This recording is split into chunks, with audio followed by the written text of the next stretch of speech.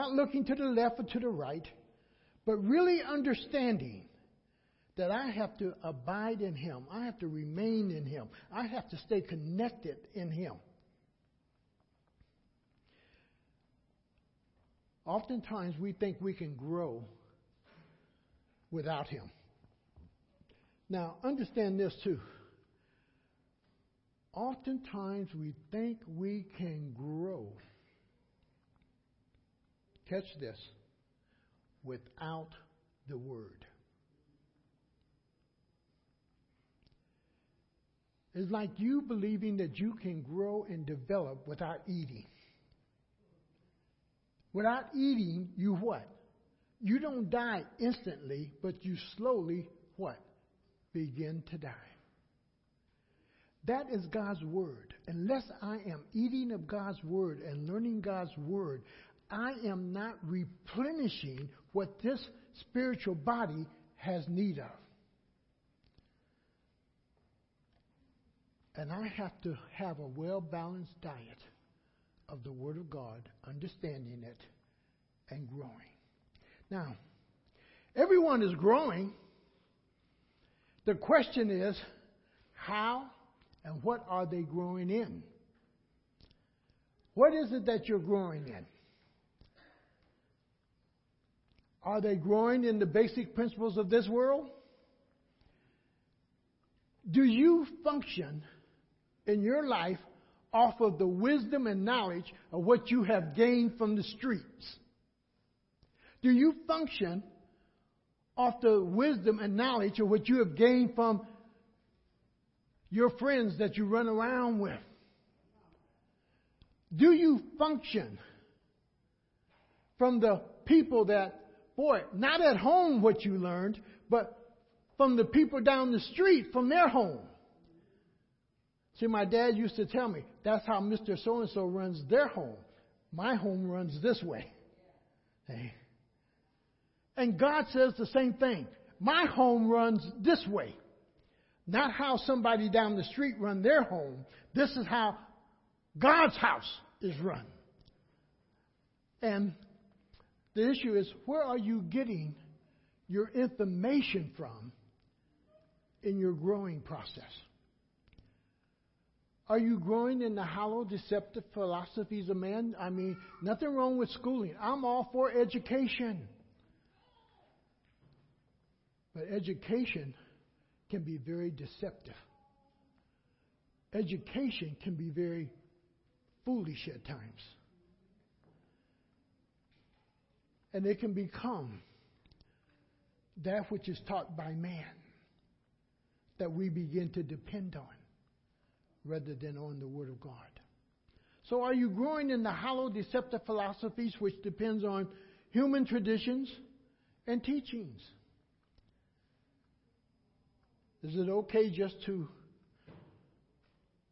live with somebody and not marry? And that's the teaching of today, and that's the teaching of our society today, and we're seeing more and more of that taking place because people see it's all right, because what they say in their mind is this: I love that person.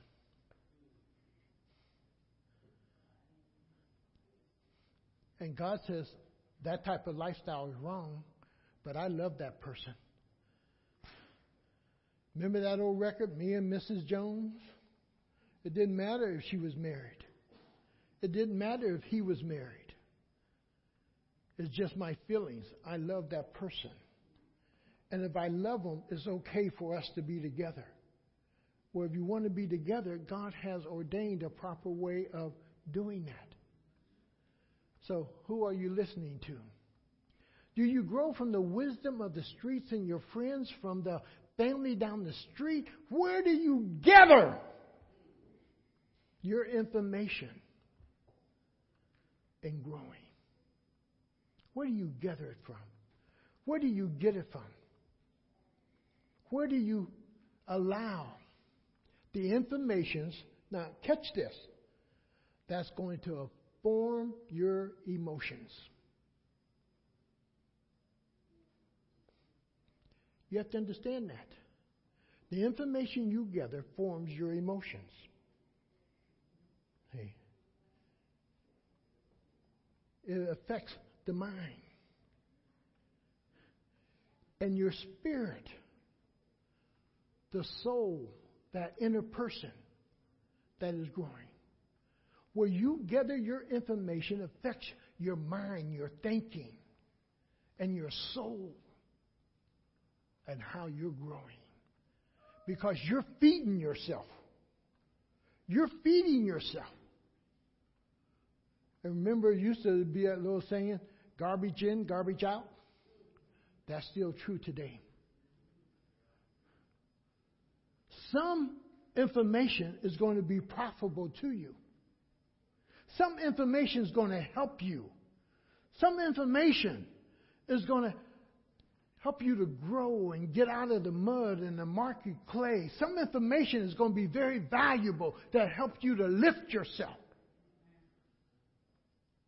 And other information, that's all it is. Hollow information that can bring about no change in your life. Cannot help you at all in your life. And you're the one who has to filter it. You're the one that has to figure out, is this true or not? Pilate said, what is truth? You won't know if something's true or not until you put it to the test. You won't know how valuable it is until you test it and you try it and you walk with it and you wrestle with it and you deal with it. You really won't know how valuable it is until you yourself have tested it. Other people can tell you about it, but there's nothing like knowing it for yourself. And you have to grab truth for yourself. And you have to understand something about truth. Truth always has the ability to rise up. But it has that strength in it, as we were singing. It has the strength in it to pick you up from whatever position in life you find yourself. It has the position, it has the power to change you and really minister to you. The truth does. But you're the one that has to value it. Go to John 5 with me just for a moment. And look in John chapter 5. Look what he says. And he's talking to the Pharisees here. But he's talking about Scripture. But he's going to key mark what Scripture is really saying. And what Scripture is really talking about. Not what you're thinking, but really what Scripture points to. And it's important. Because this is the starting point. If you don't start here, nothing else matters. You can gain the whole world and lose your soul because you did not understand this main little scripture or element that is so important. So in 539, he simply says, let me get there. He says, you diligently study. And we should be doing that. You ought to be a person that studies. You ought to be a person that desires to learn. But don't learn just out of pride. Don't learn just to have a large head. Don't learn just for the sake of knowledge. Learn with the ideal that what you learn, you want to be able to somehow use it in such a way that it affects you and other people. You're not learning, you're not studying just for you. The doctor doesn't study medicine just for himself. He studies it for what? That he might correctly apply it to the lives of other people, how to cut just right. What organs didn't move?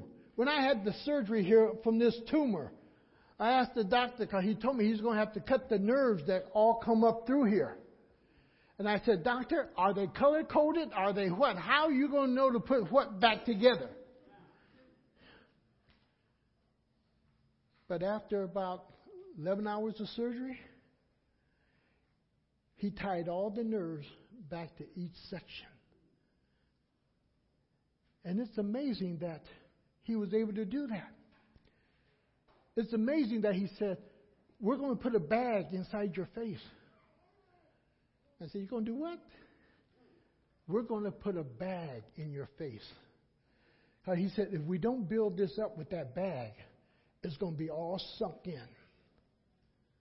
He said, we're going to put a bag in there. And I said, what happens if it ever starts leaking? But he said, if I don't put it in there, you'll be disfigured over here. So he put the bag in there. See? And so far, it hasn't leaked. It's still holding up some. See? But the thing is this, he went and educated himself and picked up them skills, not so much for himself, but for people like me who needed his skills, who needed his education. God wants to make you like that doctor. He wants to educate you.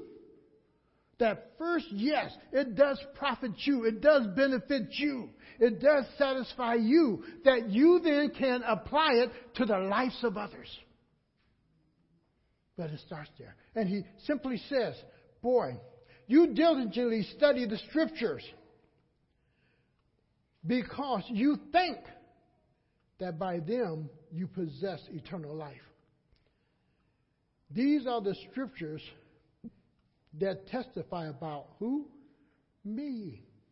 About me. Yet you refuse to come to me, and catch the last words here, to have life. You refuse to come to me, even though the Scriptures point to me, you refuse, and I want you to hang on to that word, confused. You refuse. I want you to hang on to that. Because when we get over to John 15 and begin to study about the vine and the branches, I want you to remember when I pointed out to you that you're the one that refused. You refuse to accept me. Even though the Scriptures point to me. Then 2 Timothy 2:5. 2:15, he tells you, cut it short because my time's going to run, is that, boy, study to show yourself approved. Again, he tells you to study. To study. And when you study, something's going to happen. Go to James 1. Go to James 1. Because you don't get something for nothing. It always pays. When you're going to grow in the Lord, it's going to cost you something. The Lord said a man doesn't begin to build a home unless he first sit down and what? Count the cost. He doesn't go out to war unless he really measure. Boy, this guy's coming against me. He got 10,000 soldiers. I only got 1,000 soldiers. He measures. He takes a look at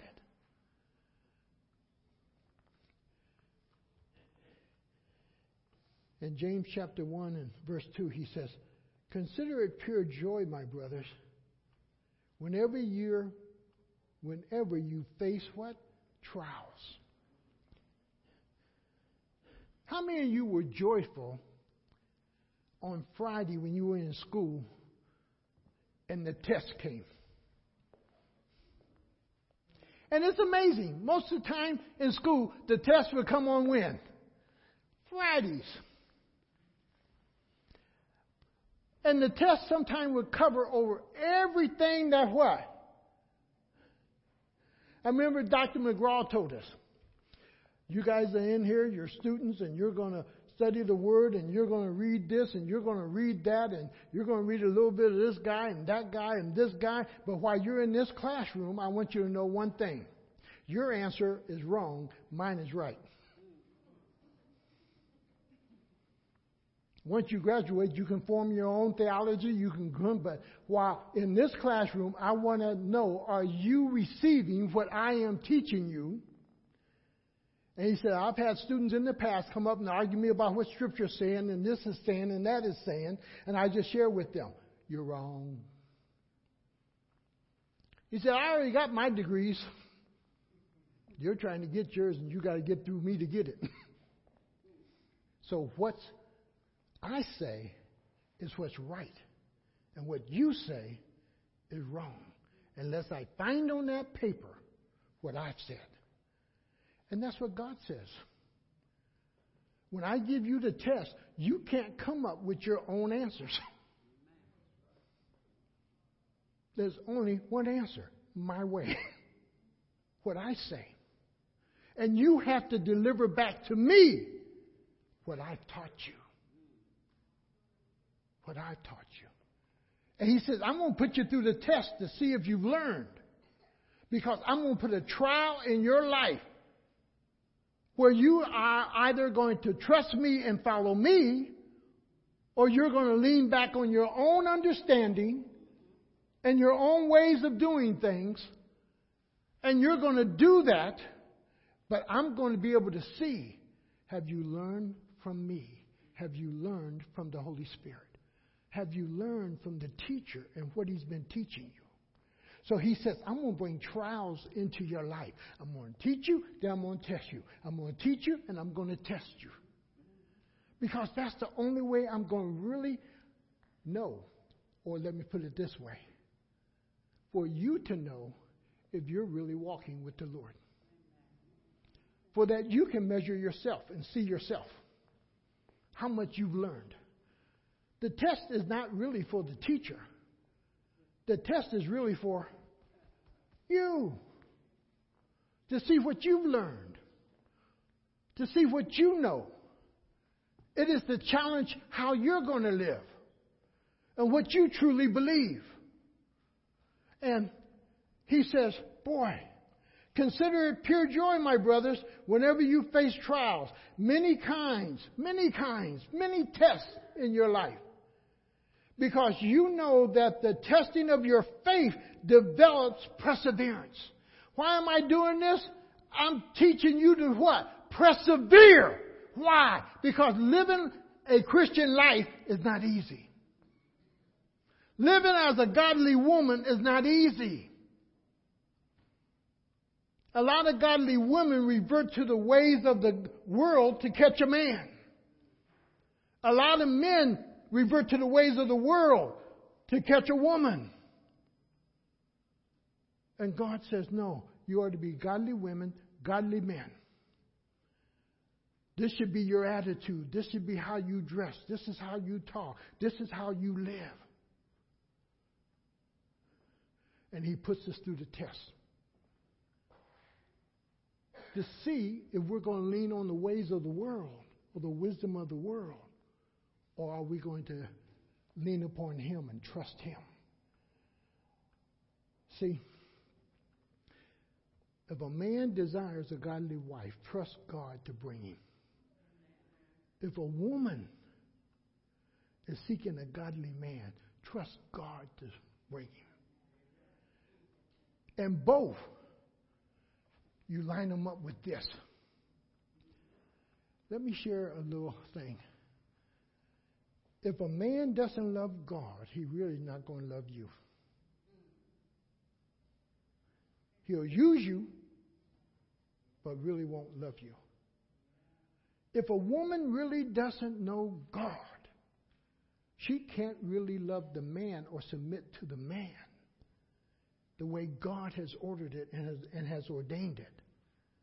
Because she got all these things and all this garbage in the back of their head a way a man should be, because she hasn't seen the godly man or the man the way God desires according to his word.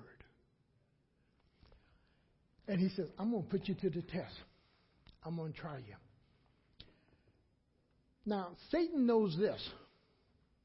And be aware of Satan's knowledge. Satan knows this. Satan knows that we can't grow the way God desires us to grow. Separated, alienated from Jesus. You can't grow.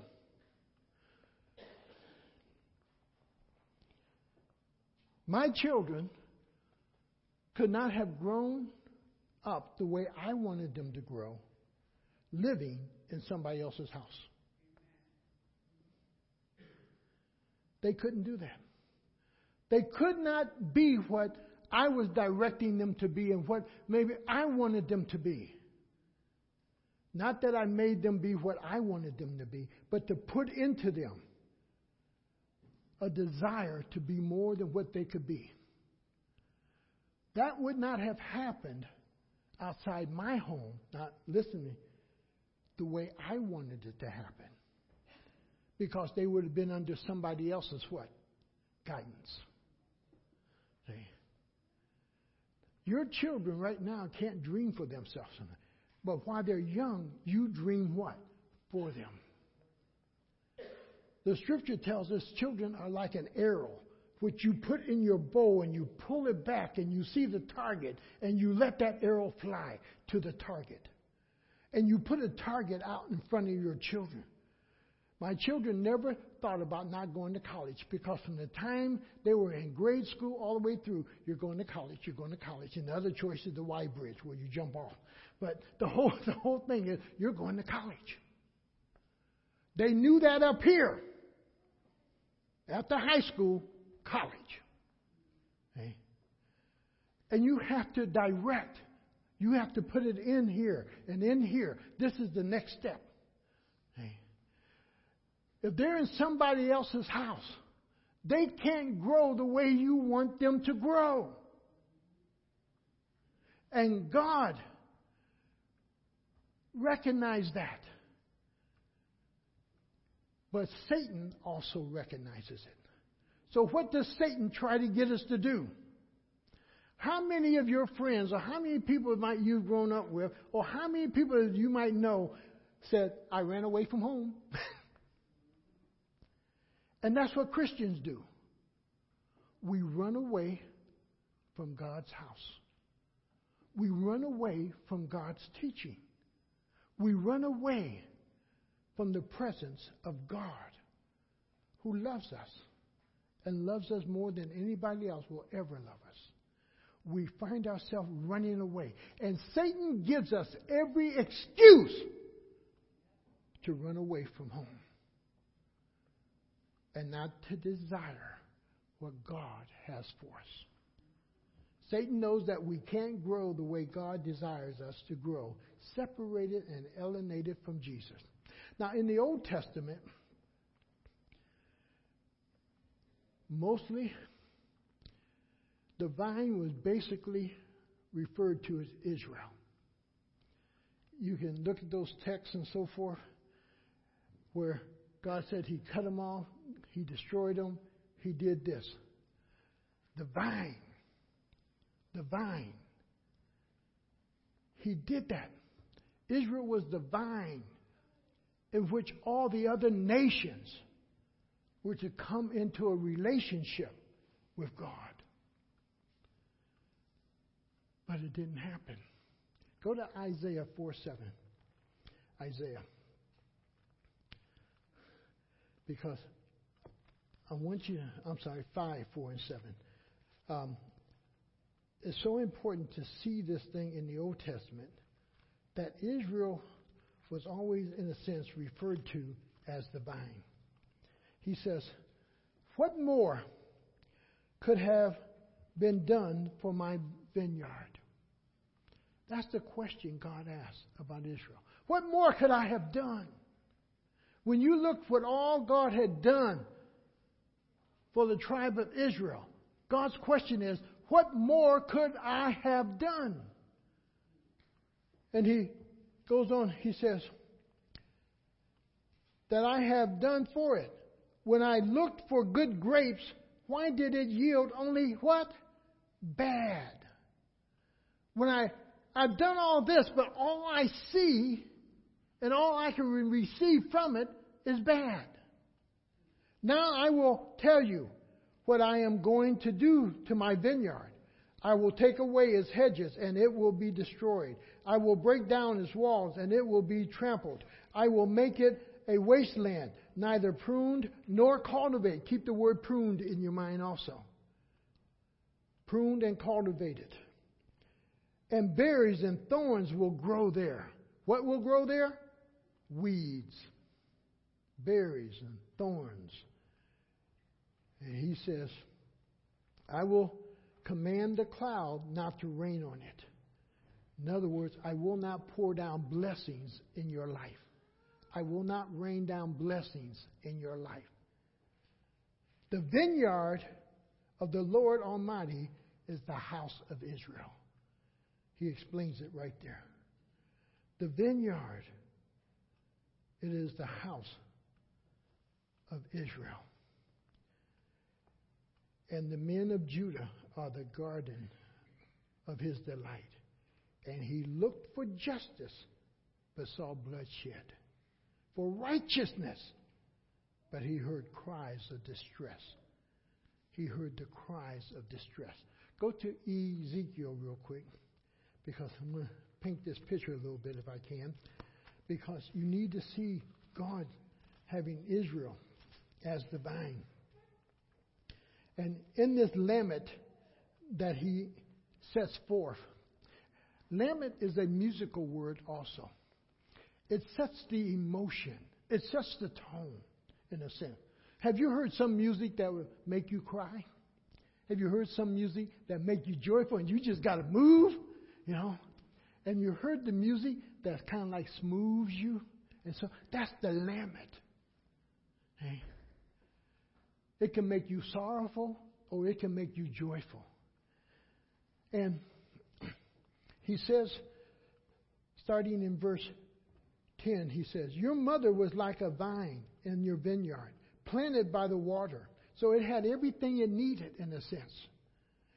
It was fruitful and full of branches because of the abundant water. Its branches were strong, fit for a ruler's scepter. It towered high above the thick foliage. When it was living like God wanted it to live, what did God say it did? It was high. It was noticeable. It had big branches. It was out there. Life was profitable and great. And he goes on and he says, but it was uprooted in fury and thrown to the ground. The east wind made it shrivel. It was stripped of its fruit. Its strong branches withered, and the fire consumed them. Now it is planted. Listen to it, because when we get over into John 15, and sometime we hear about he took the branches and threw them in the fire. We're going to have to talk about that a little bit. But he says here, he says, the strong branches did what? Withered. And fire consumed them. Now it is planted in the desert. When you stray from God and you're not connected with God, your life becomes like a desert. It shrivels up. It dries up. And it has really no life to it. That's why in Ephesians it says, yes, you're alive, but you're dead. Because you have no true sap running through you to supply you what you have need of. And he said, now it is planted in the desert in a dry and thirsty land. Fire spread from one of its main branches and consumed its fruit. Sin. The fire of sin. It destroys. No strong branch is left on it, fit for a ruler's scepter. Now listen to the end part here. This is a lament, and it is to be used as a lament. It is used to catch your attention. It is used to study this and understand Israel, and to even weep and sorrow for Israel, to understand what is going to go through and what God is doing in this song. In a sense, He's rising your emotions towards what had happened to Israel. Once they were strong, and next time they find themselves in the desert land. Once they were real fruitful, and then they find themselves fruitless.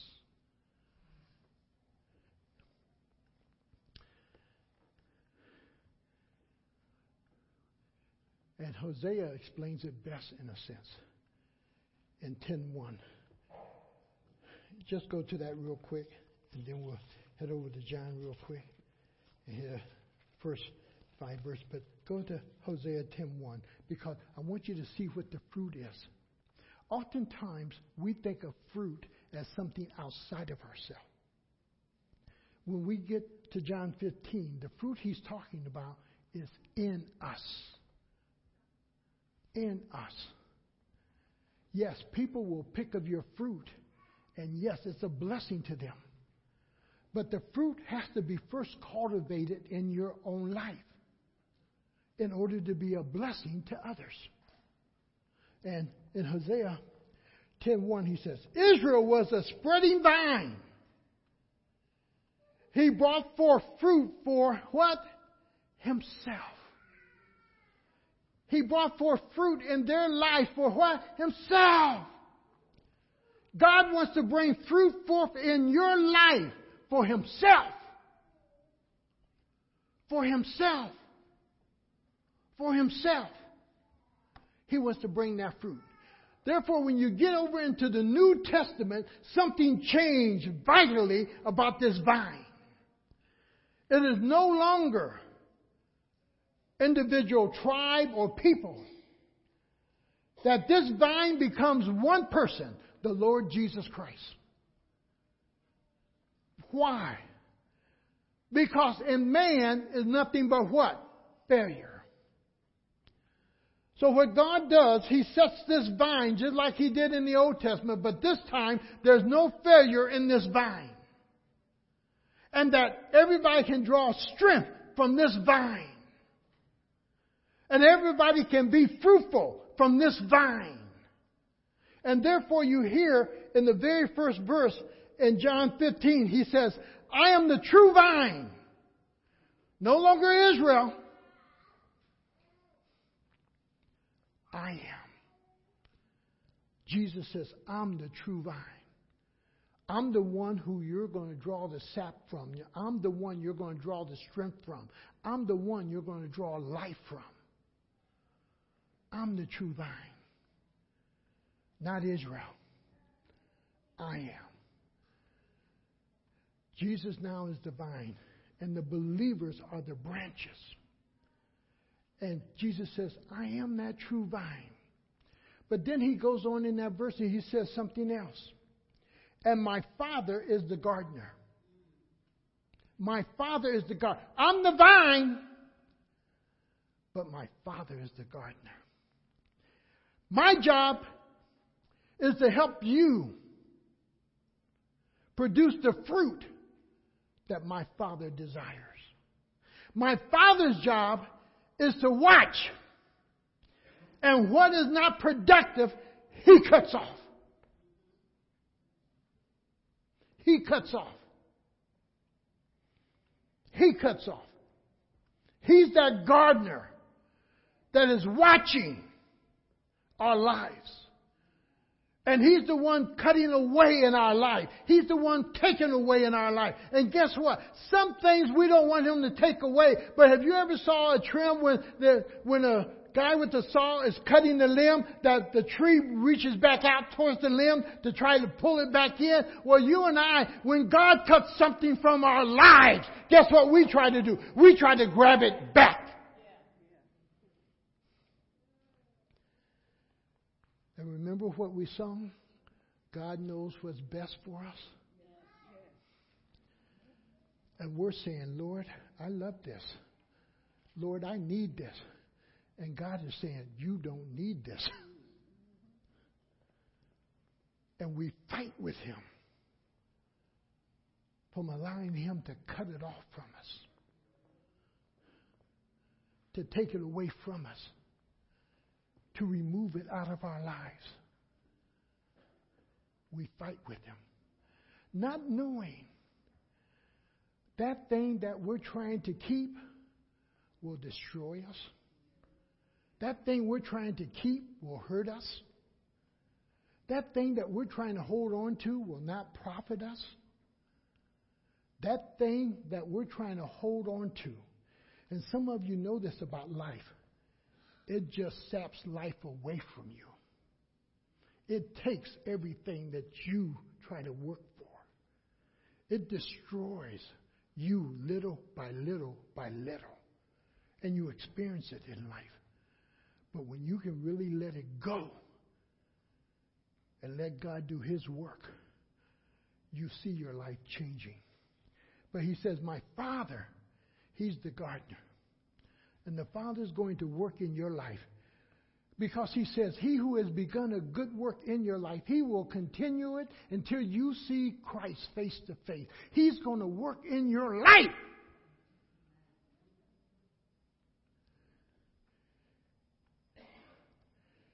The believer who bears fruit, the verse tells us in 2, he is pruned so that they may bear more fruit. And none of us like that because we don't understand that.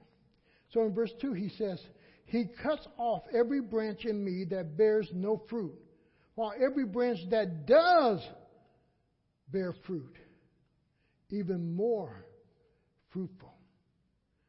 He cuts us for a purpose. He takes things away from us for a purpose. That our lives can be fuller, that our lives can be more enriched, that we can bear more fruit in our lives. He's not taking away from us in the sense just to take away from us to make us sad or unhappy. He's taken away from us for our good. And that's what the song said. We don't understand it. But God takes away from us for that we can benefit, that we can really be blessed, that we can really prosper, that we can really discover life. He takes away from us. And the purpose of that is that He wants to bear more fruit in our life than what's there. He wants to bear more. He cuts off every branch in me that bears no fruit. Now I want you to really take a look at that. He said He cuts it from me. From me is who? Christ. He cuts it. He's going to explain why too. Because you don't bear any fruit. That doesn't mean that you're not a Christian. That doesn't mean that you're not saved. And depending on whose commentary you read here, and some will argue, and you'll see it both ways. And some will say, no, that cannot be the elect. That cannot be the saved. And I'm going to say it could be. Because others argue for it too. Based on this thing that Jesus said is cut away from me. It's a part of what? Me. And I put that with Timothy, that some of us are nothing but wood, hay, and stubble. We will not bear any fruit in our lives. We will not do anything to honor Christ in our life. We will not do anything to be worthy of the kingdom of God because we bear no fruit at all. But that's our choice. Because, see, when the sap flows through the tree, the Word of God is the sap. And it's the sap that gives life. It is the sap in the tree that bears the seed for every leaf that grows on that tree. It is the sap in that tree that carries the life for a new branch. If you notice out front, I cut down 2 trees in the front part of the church. But along the side of the true branch part of the tree, the trunk part, new branches are coming up. Showing that there's still life where we're at. In that. See? And new ones are coming up with small little leaves, new lives. That when you stay connected, you will be pruned, yes, you will be cut. But you're going to bring forth other life. And there's 2 types of things here. And I want to say that which is unfaithful and that which is faithful. The faithful brings forth fruit. That which is unfaithful is not fruitful. And we could put it in the other classification. One is the saved and the other is the unsaved.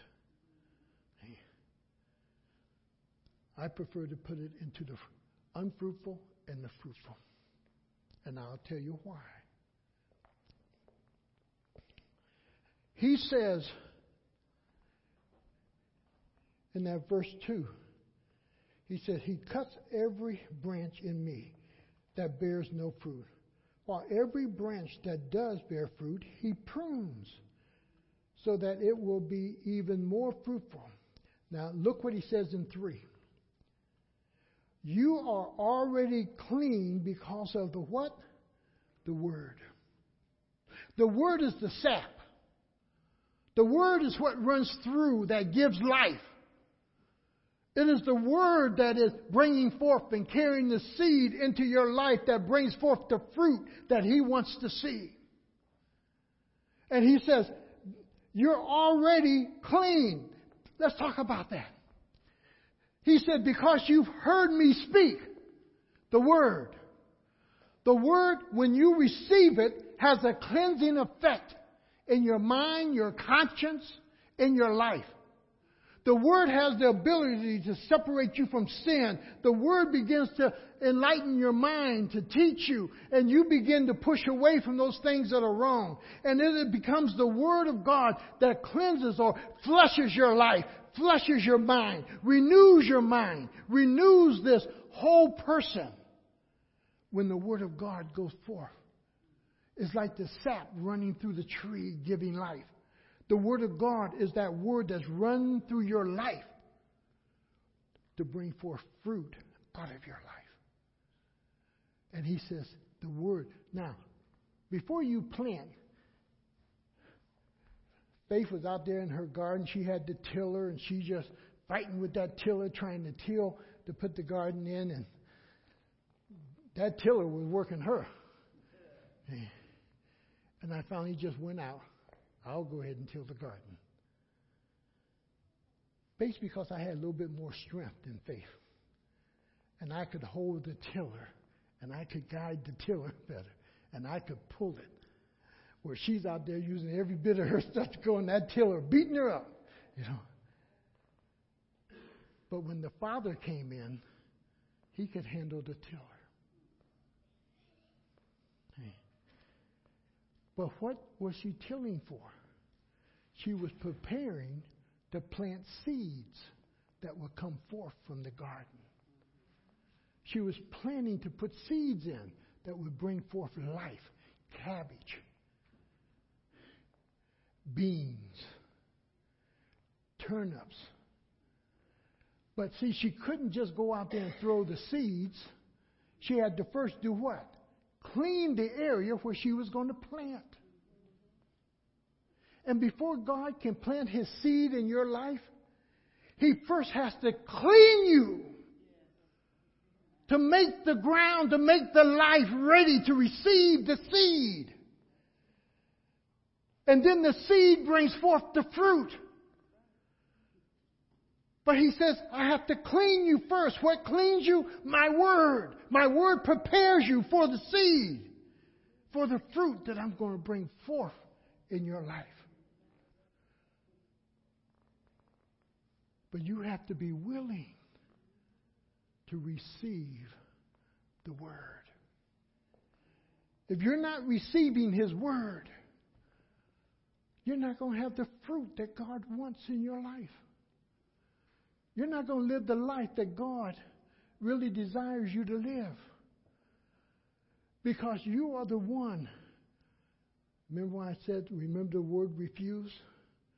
You refuse His Word. You refuse to believe His Word. You refused it. And in so doing so, you refuse the fruit that He wants to bear in your life. And He goes on, He says, you are already clean because of the word I have spoken to you. Now in verse 4, He comes up with this very important part that you and I have to sometimes just stay with. Because the word is that sap that runs through. And we're already clean. He's already done that. You've been cleaned. You're ready for the seed. You have to be willing to receive that seed, though. that will bring forth the fruit that God so desires. And in verse 4, basics of the fruit bearing is the relationship. The relationship. A continuance in this relationship. And it has to be reciprocal. How many of you have loved somebody that didn't love you?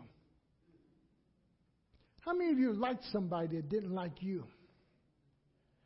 How many of you chased after a person that doesn't chase back? How many of you always calling somebody that never calls you? What happens to that relationship eventually? It just falls off to the side. This relationship between the vine and the branch has to be reciprocal. It has to be, it's a two-way street. It's not just God to us. It has to be from us to God also. It's a two-way street. But sometimes we try to make it a one-way street. God, you only, just come, just come. It's never us doing for Him or loving Him or obeying Him. It's just a one-way street. Bless me, bless me, bless me. Give me, give me, give me. Take care of me, take care of me. No, it's a two-way street. And that's what 4 tells us. That it is something in which you have to do and I have to do. And what is it? He says, abide in me. Remain in me. What is that telling us? With Elaine, we don't, and I don't have handcuffs on her. I don't take her home and lock her in the closet to be safe that I'm going to keep her or I'm going to lose her. It can't be me just loving her or her just what? Loving me. But it has to be a relationship where we're caring for each other and caring and loving each other and nourishing each other and building each other. And here comes the key word, wanting each other. That same thing has to take place in this relationship between the branch and the vine, between the believer and Jesus. We have to want it. Remember last one I talked about you engaging it? You have to engage a relationship. You have to want to be involved in a relationship. You have to want to build a relationship. You have to do it. And Jesus says, remain in me. Then He gives us this promise that comes right back with it. He says, remain in me, and I will remain in you. That's the promise. If you remain in me, I'll remain in you. And if you remain in me, you'll be fruitful. But if you choose to walk away, you become non-productive. You become unfruitful. And He says, you can do nothing apart from me. But what I want you to really capture is this. Your choice to walk away. Your choice to allow things to come into your life that hinders your relationship. If I allow another woman to come into my life, that's going to hinder the relationship right here. Not only will it hinder this relationship between us, it's going to hinder the relationship here. It is going to relieve the relationship between my son-in-law. It's going to also hinder the relationship between you as a position as being pastor and congregation. It's going to hinder if I allow anything else in. And what you need to understand, when you allow something in between your relationship with Jesus Christ, it's not just about you. It's going to have a rippling effect that is going to touch the lives of others. You need to understand that. And that then will help safeguard your relationship.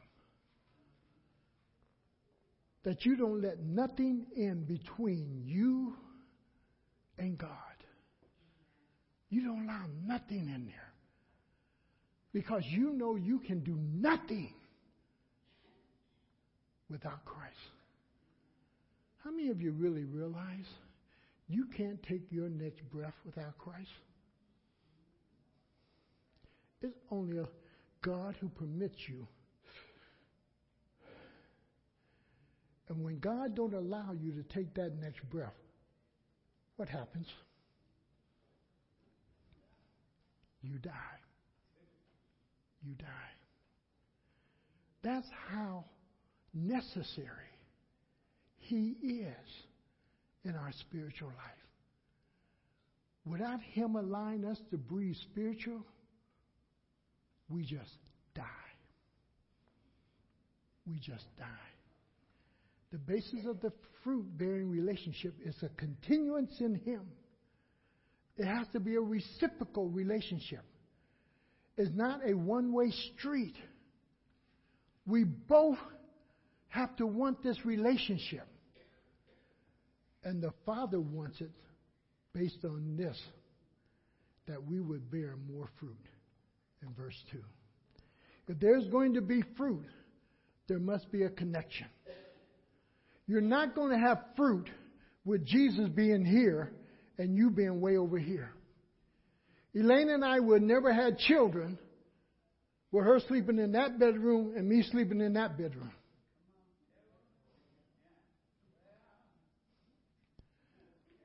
But our children is kind of like the fruit of our relationship. Why? We were able to connect.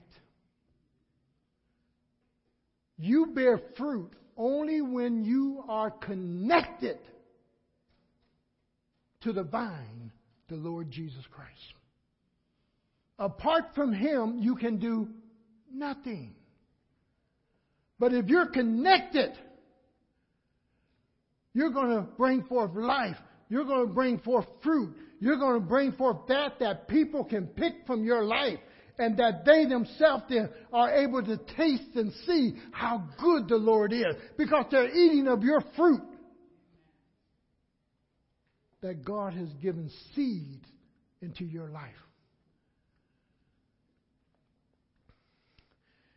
And when you're connected, the next important thing is this: maintenance. Every now and then, Sherry used to look at me at first, because I tell Sherry the thing, Sherry, don't tell Ms. Brown I'm taking my girlfriend to lunch. But my girlfriend, right there. Sometimes we forget what we did in courting and dating. Guess what we got to continue to do? Yes. Hey. So I asked her sometime this month, I said, where do you want to go? And she said, Amish country. Now we're trying to plan some time to just get away. See? Not with the grandkids, not with Mark and Faith, just the two of us. See? Hey. Why? They wasn't there when we were dating. See? And it is to refresh. It is to renew ourselves. Hey. So we keep dating. And Christ keeps wanting to date you. And you got to keep wanting to what? Date Him. Hey. And in doing so, what you do is you maintain the relationship. Maintenance is important in a relationship. You have to work on it. You have to watch over it. You have to fix those things that need to be fixed. You have to deal with those things that sometimes are cracked or broken in a relationship. And it's called maintenance. And in this relationship between the branch and the vine, not only do you stay connected, you have to maintain it, that you're keeping it, and you're keeping it healthy. And then he says, the unfruitfulness, and we'll pick up more of this next week. The unfruitfulness reveals the natural person who will not receive the seed, the Word of God. Without the Word, you cannot bring forth fruit. You can't bring it forth. That's why it's so important to be under the Word. That's why it's so important to hear the Word. For growth, faith cometh by what? Hearing, and hearing of what? The Word. You grow by hearing the Word. You grow by being under the Word. You grow by practicing and putting into application in your life what the Word instructs. You're growing. And he says, only thing the unfruitful part really reveals is this. They would not receive the Word. Remember what he said?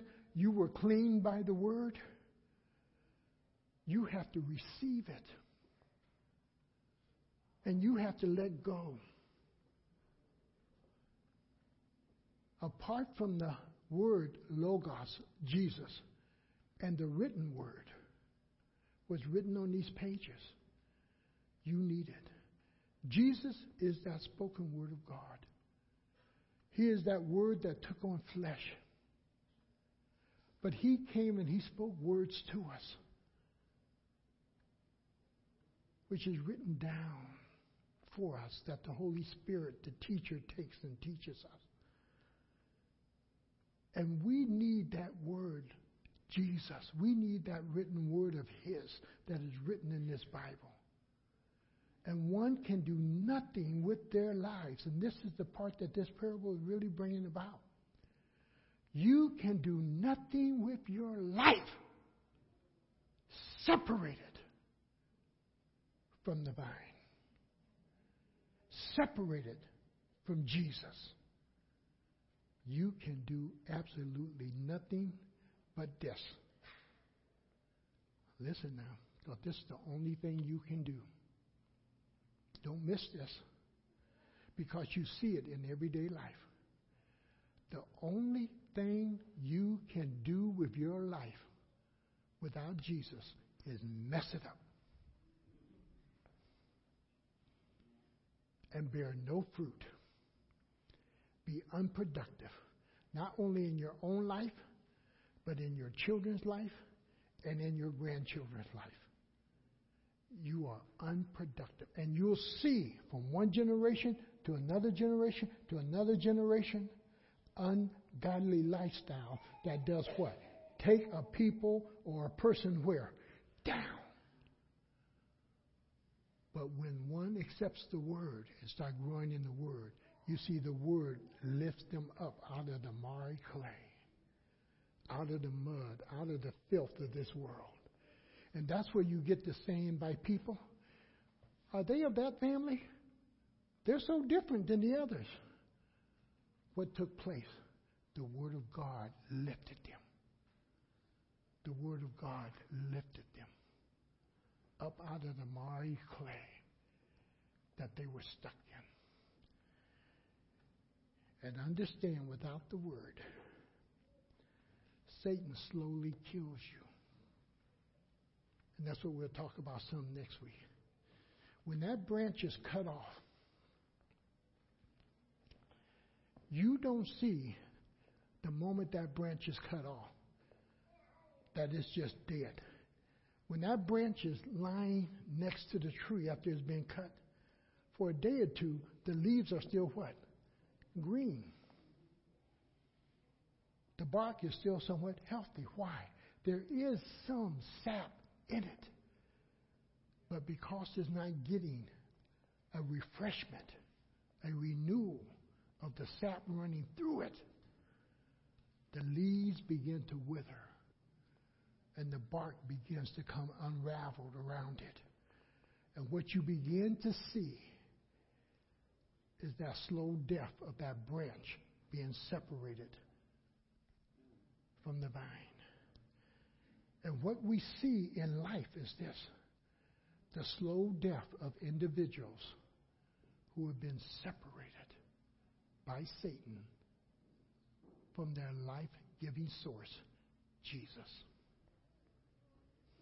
Don't let nothing separate you from the vine, from the Lord Jesus Christ. Don't let no man separate you. Don't let no woman separate you. Let no title separate you. Let no position separate you. Let no wealth separate you. You let nothing get between you and Jesus. Nothing. Father, we thank you for your word. And Lord, we have a ways to go yet in this parable. But let us understand, Lord, the reason Israel is no longer the vine because all the failure that took place in Israel in the Old Testament. And Jesus becomes that life-living vine, and we are the branches.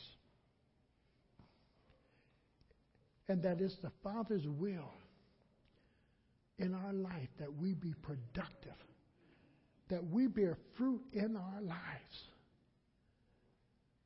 And we allow the Holy Spirit to plant His fruit in us.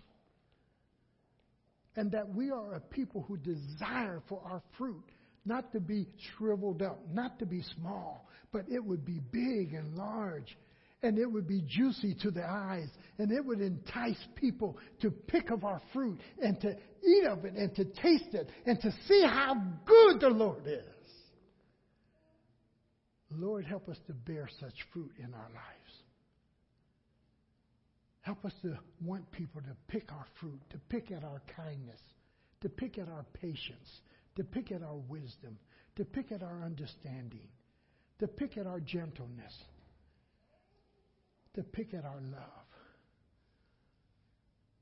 Lord, help us to bear the fruit that will be a blessing to people, that would touch the lives of people, and that people can eat of and be energized, that people can take and partake of it and be strengthened,